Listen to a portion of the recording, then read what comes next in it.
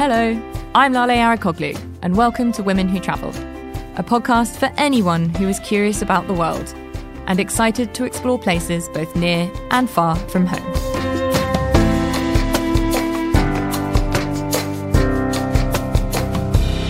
Whenever I visit my dad's side of the family in Turkey, it's usually impossible to leave a relative's house without having a variety of different dishes shoved in front of me.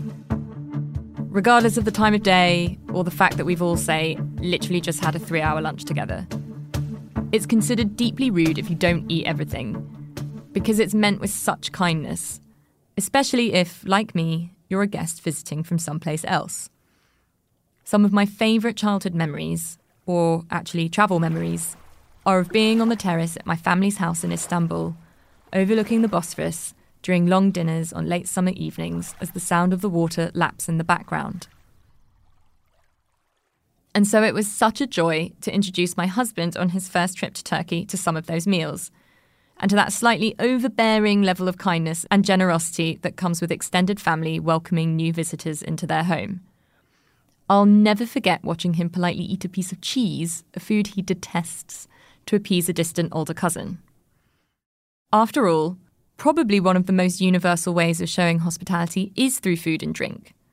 It's something that London-based Iraqi actor, cookbook author and theatre producer Dina Musawi understands inherently. It's not just thanks to her own background, but it's also through her work with refugees from different parts of the world, work that frequently relies on the kindness of strangers. I was born in England, but when I was 5 weeks old, my parents took me back to Iraq. So I was brought up in Iraq. But yes, my dad's from Iraq, but my mum is British Ukrainian. But now most of my family are in Jordan or kind of scattered all over the world. Are there sort of, from those sort of early years or times when you've been able to go back to Iraq, have there been sort of characters that you've come across who you think have expressed like particular acts of kindness? So one little story is that 3 or 4 years ago, I went to an arts festival in Turkey and I met a musician from Iraq, and we kind of just connected because he was Iraqi and so was I, and we got chatting loads, and it was just 1 or 2 days that we were sort of at this festival. And then a year later, I went back to Mosul for the very first time, and he was from Mosul in northern Iraq. And I sort of texted him and just said, I'm coming to Mosul. And he said, anything you need, I'm there, I will help you with everything. And I got a taxi there from Erbil, which was, I think it was 2 or 3 hour drive.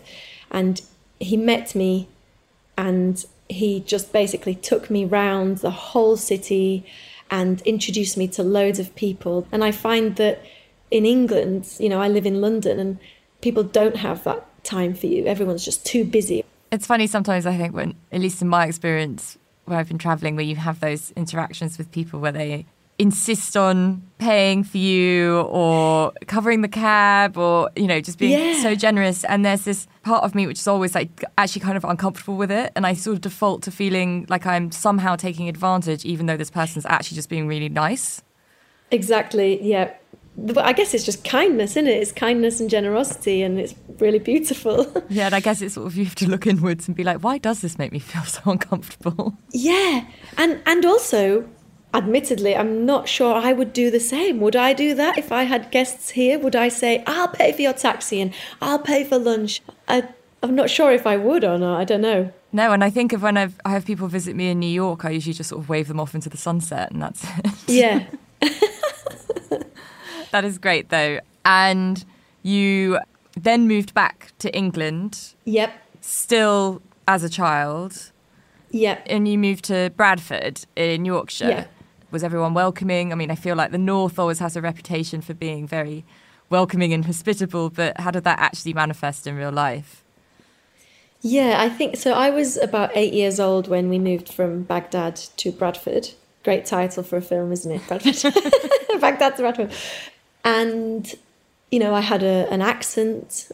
Arabic was my first language, so I spoke English with a broken accent.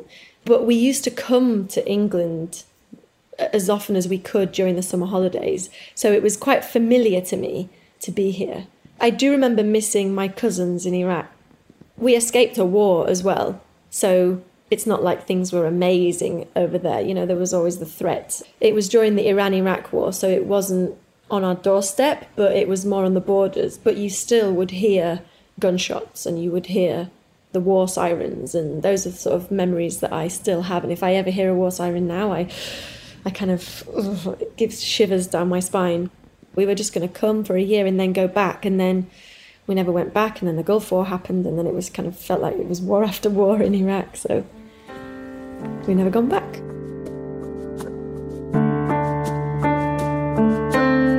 You have, as an adult, you produced and directed Terrestrial Journeys, which was devised with Syrian women in refugee camps. During that experience, what were the stories that came out of working with those women that kind of emphasised the way that strangers help each other or go out of their way for other people? The first project I worked on was Antigone of Syria, and then that was with 60 women. And then I went back, and I didn't produce or direct that, I just worked on it, training the women and working with women. And then a year later, I went back and produced and directed my own project called Terrestrial Journeys, which was very much devised from their own experiences. I think one thing I was always blown away by was the fact that there was so many women living in a refugee camp which didn't have the best conditions, and they had big families, were not earning money at all, living in tiny, like 1-room or 2-room apartments, if you even call them an apartment. And they were just so generous. So they would argue over who was going to cook us lunch the next day. So they would invite us over to their place to have lunch, and they would have cooked this massive feast that, like, if you saw some of the pictures, there's just so much food, and you just think they've got barely 2 pennies to rub together, and they have cooked us this incredible feast with like one tiny camping gas stove.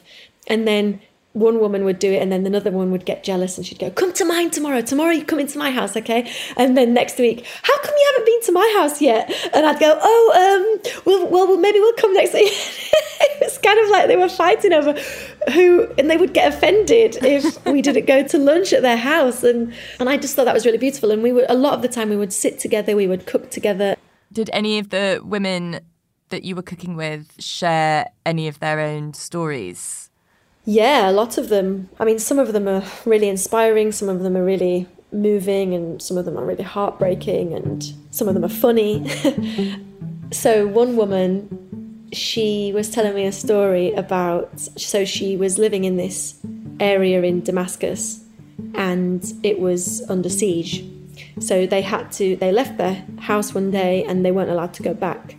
And she said, well, I think her husband or her brother-in-law got sick, and she said, "Oh, I have to go back. I have to go back to the flat and get the chicken." And he goes, "Are you crazy? There's a war. There's rockets and missiles falling." And she said, "We've got to get the chicken. We've got no money. We need to eat, and chicken's good for you." So she convinced her husband to drive her back to their neighbourhood, and she goes, "Give me the key for the house." And he was really angry with her. He said, "You can't go down that street. There's missiles falling." She goes, "Give me the key." And she grabbed the key and she starts running down the street. A missile falls and she hides under a veranda. And she said, and I'm sat under this veranda. And then she sees her house and she goes in, goes upstairs, opens the fridge and finds this boiled chicken still in the pan in the fridge. She takes the pan out, runs back out of the house, runs down the street, hears another rocket falling and hides again. And she said, and I was crouching down and I thought, if I die now, they'll say Ahlam died for that chicken. And she was like laughing about it. And anyway, it was just a really, really funny story. And that story made it into the show that we were making because it was just so brilliant. And she actually opened the show with that story and the audience loved it.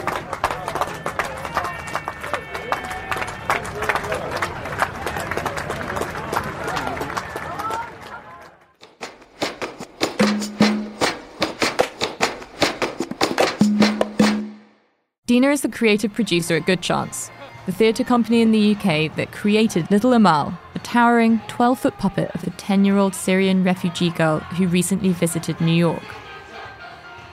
An artistic response to the global problem of displaced children, she's visited 12 countries since 2021, parading along streets, parks, and through other public spaces.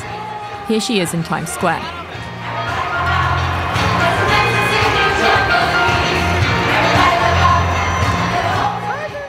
We kind of saw that having this puppet made people react in a different way. It made them more friendly and more open and more inquisitive to this stranger walking through their city. So she walked from the border of Syria through Europe, and she was welcomed by communities in lots of different countries who spoke lots of different languages and had different religious backgrounds, and none of that mattered suddenly. Suddenly it was the human story and the human connection, even though she's a puppet. For those who haven't seen a picture of Amal, what does she look like? Well, she is, I think, 3.6 metres tall. Okay, so she's a tall big girl. She's tall for her age. She's 9. And she's got long, dark hair, big eyes with long eyelashes, a huge smile. She wears a pink skirt, and she's got her hair sort of like half tied up and half down. And she's definitely a presence when she walks through your town or your city. You definitely notice her. It's really become apparent to me that all of your work and the way that you've sort of become part of these different communities is like you're kind of like the embodiment of the theme. Did you intentionally move towards this sort of work, or did it find you? I think it found me. I think when the war in Syria happened, in the early days, I kept seeing all this image on the news, and at the time I was living with my dad, and my dad constantly had Arabic news on and Arabic channels. And it was relentless. It was just all the time. And I just kept feeling really like anxious and going, I just don't know what to do. I don't know how to help. And it was so heartbreaking to see what was happening to people. And then I got the opportunity I met somebody at a dinner party, and then a couple of months later she said, do you want to come and work with us on this project we're doing in Beirut, but we can't pay you? And I was like, I'll do it for free. And they paid for my accommodation, and that was it. And I was like, yes, I'll be there. And I spent 4 months with them, and I really loved it. And I just saw the impact that art can have on people who, a lot of the women we worked with had never ever experienced theatre before. And when I saw what that brought to them personally into their lives, I just thought, this is so powerful and I want to do more of it.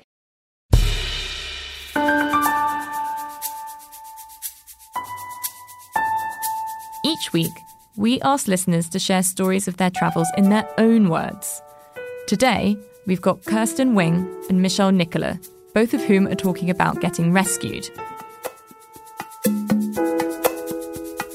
I was living in Abu Dhabi a few years ago, and I had brought my dog with me, and she lived a very kind of quiet apartment-style life. And I'd heard about this dog beach from a fellow expat, and she had told me that there was kind of this secret expat dog beach where we could let the dogs just run free.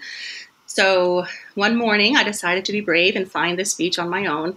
So I set off with these very basic directions to this island about 15 miles outside of the city of Abu Dhabi. I was on the highway, and then I exited at this half-constructed bridge, got onto this small sealed road, and kept driving, trying to find this beach where I could let my dog go. And as I made my way through, I realized the road was running out, and all I could see was sand. And having not been a very experienced Middle East expat, I did not realize or think about the consequences of driving a, normal car into the sand. So I decided I would just cut through this sand and hope that the beach was on the other side. So with my dog at my side, I drove into this sand and did not make it very far before I was completely stuck. My tires were just spinning and kicking up sand. And I was thinking, the more I hit the accelerator, the more stuck I'm going to be. And so I stopped, I turned off the car, and I sat there thinking, what do I do now? Because I looked all around my surroundings, and there was truly nothing. It was just sand as far as I could see. everything I've ever read said never leave your vehicle in an emergency. I considered taking Foxy and walking her back to the main road, but it was a long way. And of course, the heat would just get worse. And there was truly nobody out there. And I did not think that was a wise thing to do. So I stayed with my car. And after a while, again, of course, sitting there kind of still pondering what I could do. And then I looked up, and out of nowhere, I saw these 3 figures coming toward me. And I was thinking, oh my gosh, who are these people that are coming at me in the middle of nowhere? I got out of my car, and they got closer, and I realized they were construction workers. And they did not speak any English, and they just immediately took control, and they asked me to, gestured at me to get out of the car with my dog. And so they got in the car, and then one of them got in the car, and the other 2 were outside digging in the sand, trying to release my tires. And then they were rocking the car and shifting the car, and eventually they did move it free out of the sand and was able to push it further away from where I was, closer to the main road. And I was so incredibly grateful. These gentlemen just appeared literally out of nowhere in this miraculous fashion and saved me from what could have been a really catastrophic situation. And also, just as a single female traveler being vulnerable in that situation, 3 men against me could have been a totally different scenario. But all these men were doing was just being incredibly kind and rescuing me from a very silly situation I shouldn't have gotten myself into. I did make it to the beach with Foxy. She did get to run around the beach, and once I went there the first time, I went back regularly, but I really can never thank these 3 men enough.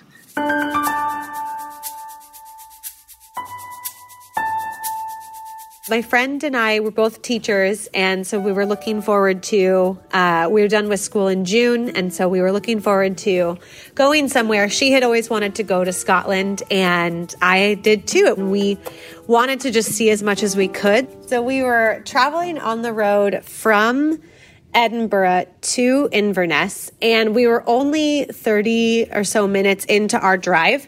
So we were driving, it was a 2-lane road in each direction, and we had hit on the passenger side, the median.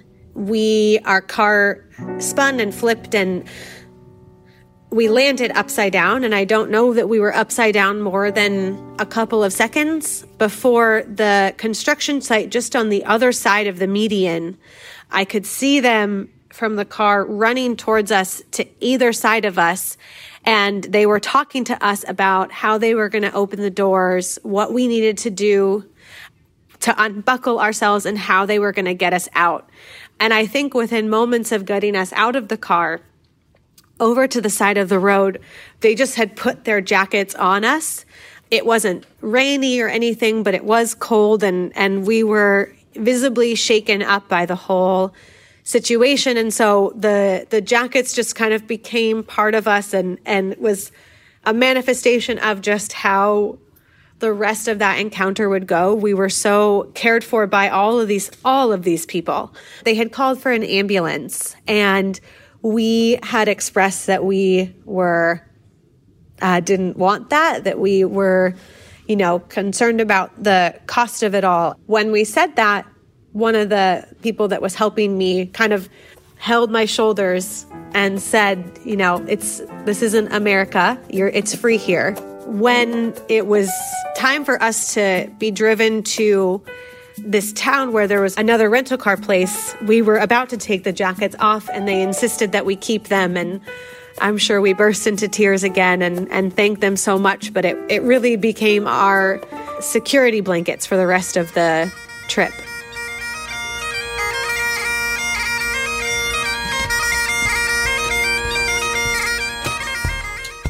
Remember, to stay up to date on all things Women Who Travel, make sure you're subscribed to the Women Who Travel newsletter via the link in our show notes, and that you're following Women Who Travel on Instagram.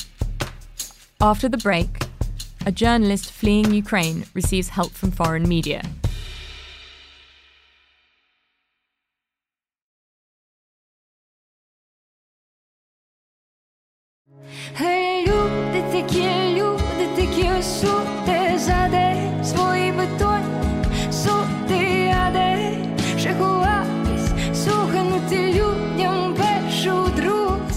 Maria Romanenko is a Ukrainian journalist who fled her country the day after the Russian invasion in February of this year, and found that the journalists from around the world who wanted accounts of her experience actually gave her as much support as she gave them.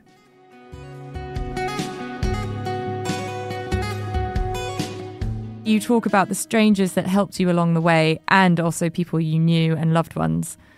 Talk about some of those people that you encountered from the start of that journey to when you got to the border.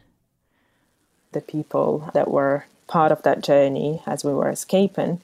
So the first one was definitely my dad, because on the 23rd of February in the evening, he rang me to say that he's heard something bad would happen in central Kiev, which is where I was living.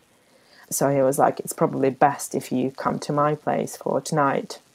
And he lives like 12 miles away from Kiev, so still very, very close, but better than being bang on in the center. So we got a taxi to his place and we stayed there overnight. I slept all right, I had my earplugs in, I didn't hear anything. But around 7 a.m., my partner starts shaking me and it's like, wake up. And I was like, what's going on? It's like, well, there's bombs being dropped everywhere in the country. Jez started saying that we needed to get out. My dad was like, well, I'm not sure that's the best idea because everybody would be doing the same thing right now. It's probably better to wait a couple of days.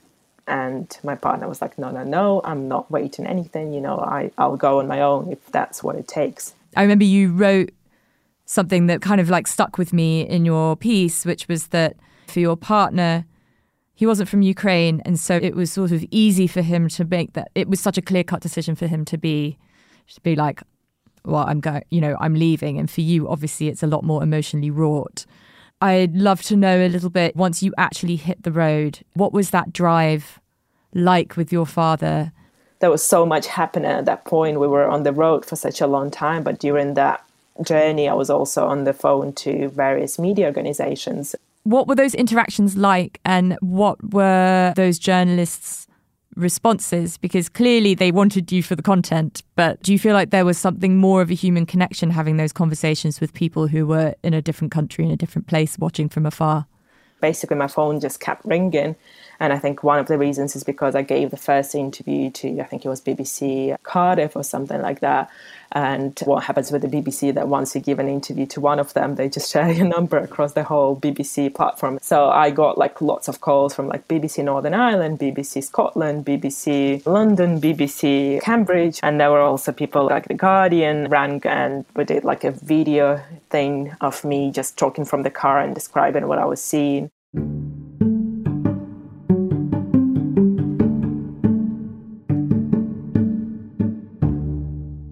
It was kind of hard to really understand how many of them I talked to that day. The journey was 10 hours long, but I think 8 hours out of the whole journey, I was constantly on the phone.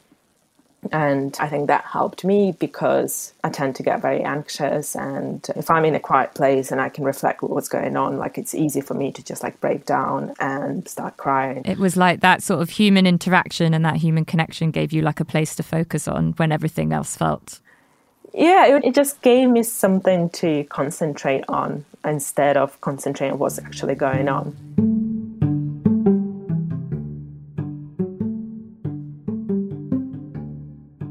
No, it was such a strange environment at the border. I think because we spent such a long time in one place and surrounded by the same people, whether you want to or not, you kind of get to know other people around you and talk to them. We were in this sort of cage. I don't really know. I don't really have other words to describe it. It literally felt like a cage because it was a small section that was cordoned off with fence on two sides and two walls on the other two sides. That was probably only good to fit like 50 people, but in reality there was at least 2,000 probably people in there, just all crashing. And because of all that crushing, a lot of people felt sick, including myself. Also at the same time, my period started at the same time, and that just made me very, very sick. And when you talk about acts of kindness, it's just like I was like, I need some water. There was no access to food or water or drinks or even toilet facilities at that point because we were all so crushed together.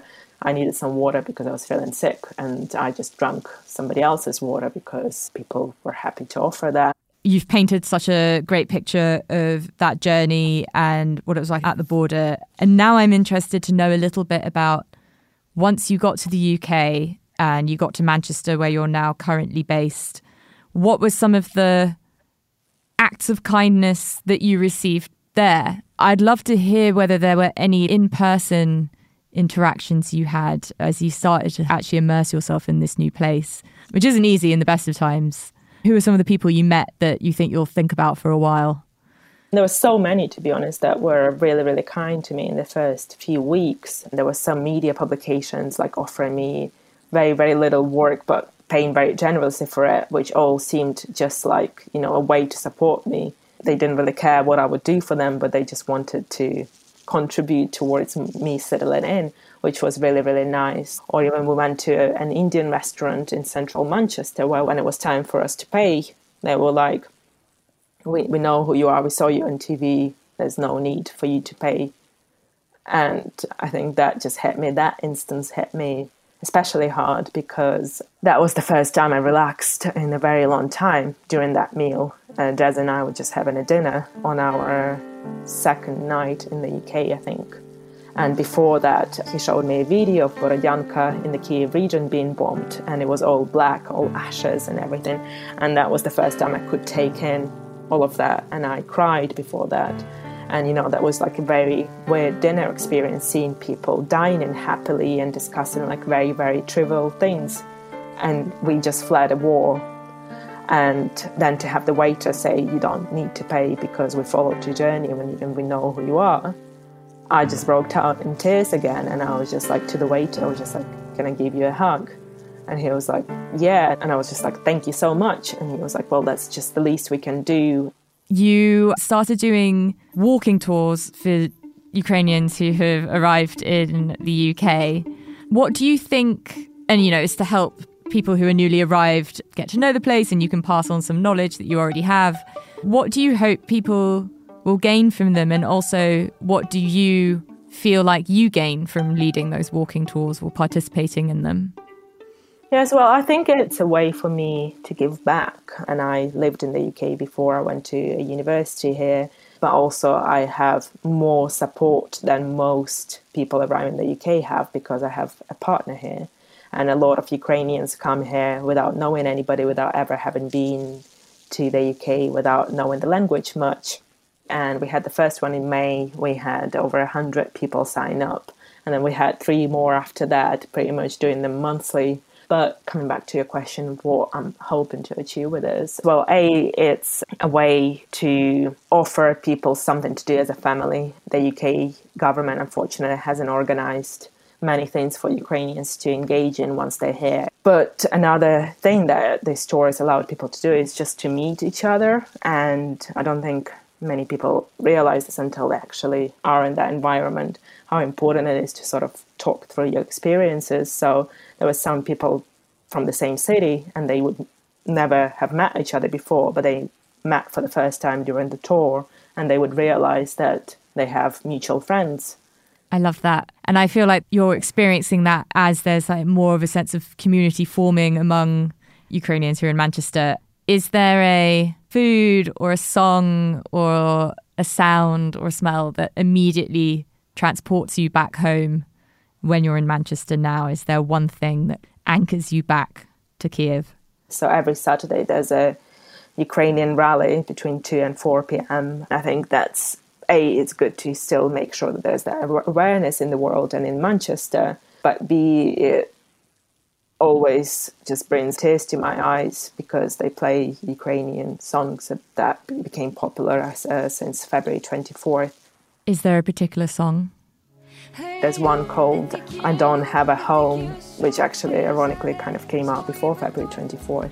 But I think when you listen to that, it's in Ukrainian obviously, but when you listen to that, you kind of think, well, it's about all of us now because we don't really have a home. I don't really have anywhere to come back at the moment, and I'm not sure when I'll be able to come back. Yeah, so probably, there's a few, but I think that one always kind of brings tears to my eyes.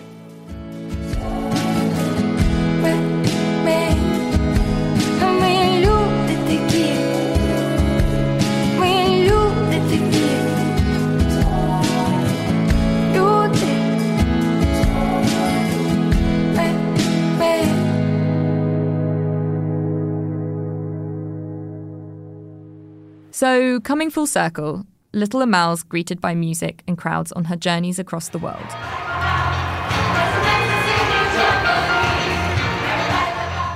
while Maria, in her newly adopted British city, initiates and leads regular walking tours for other Ukrainian immigrants around Manchester.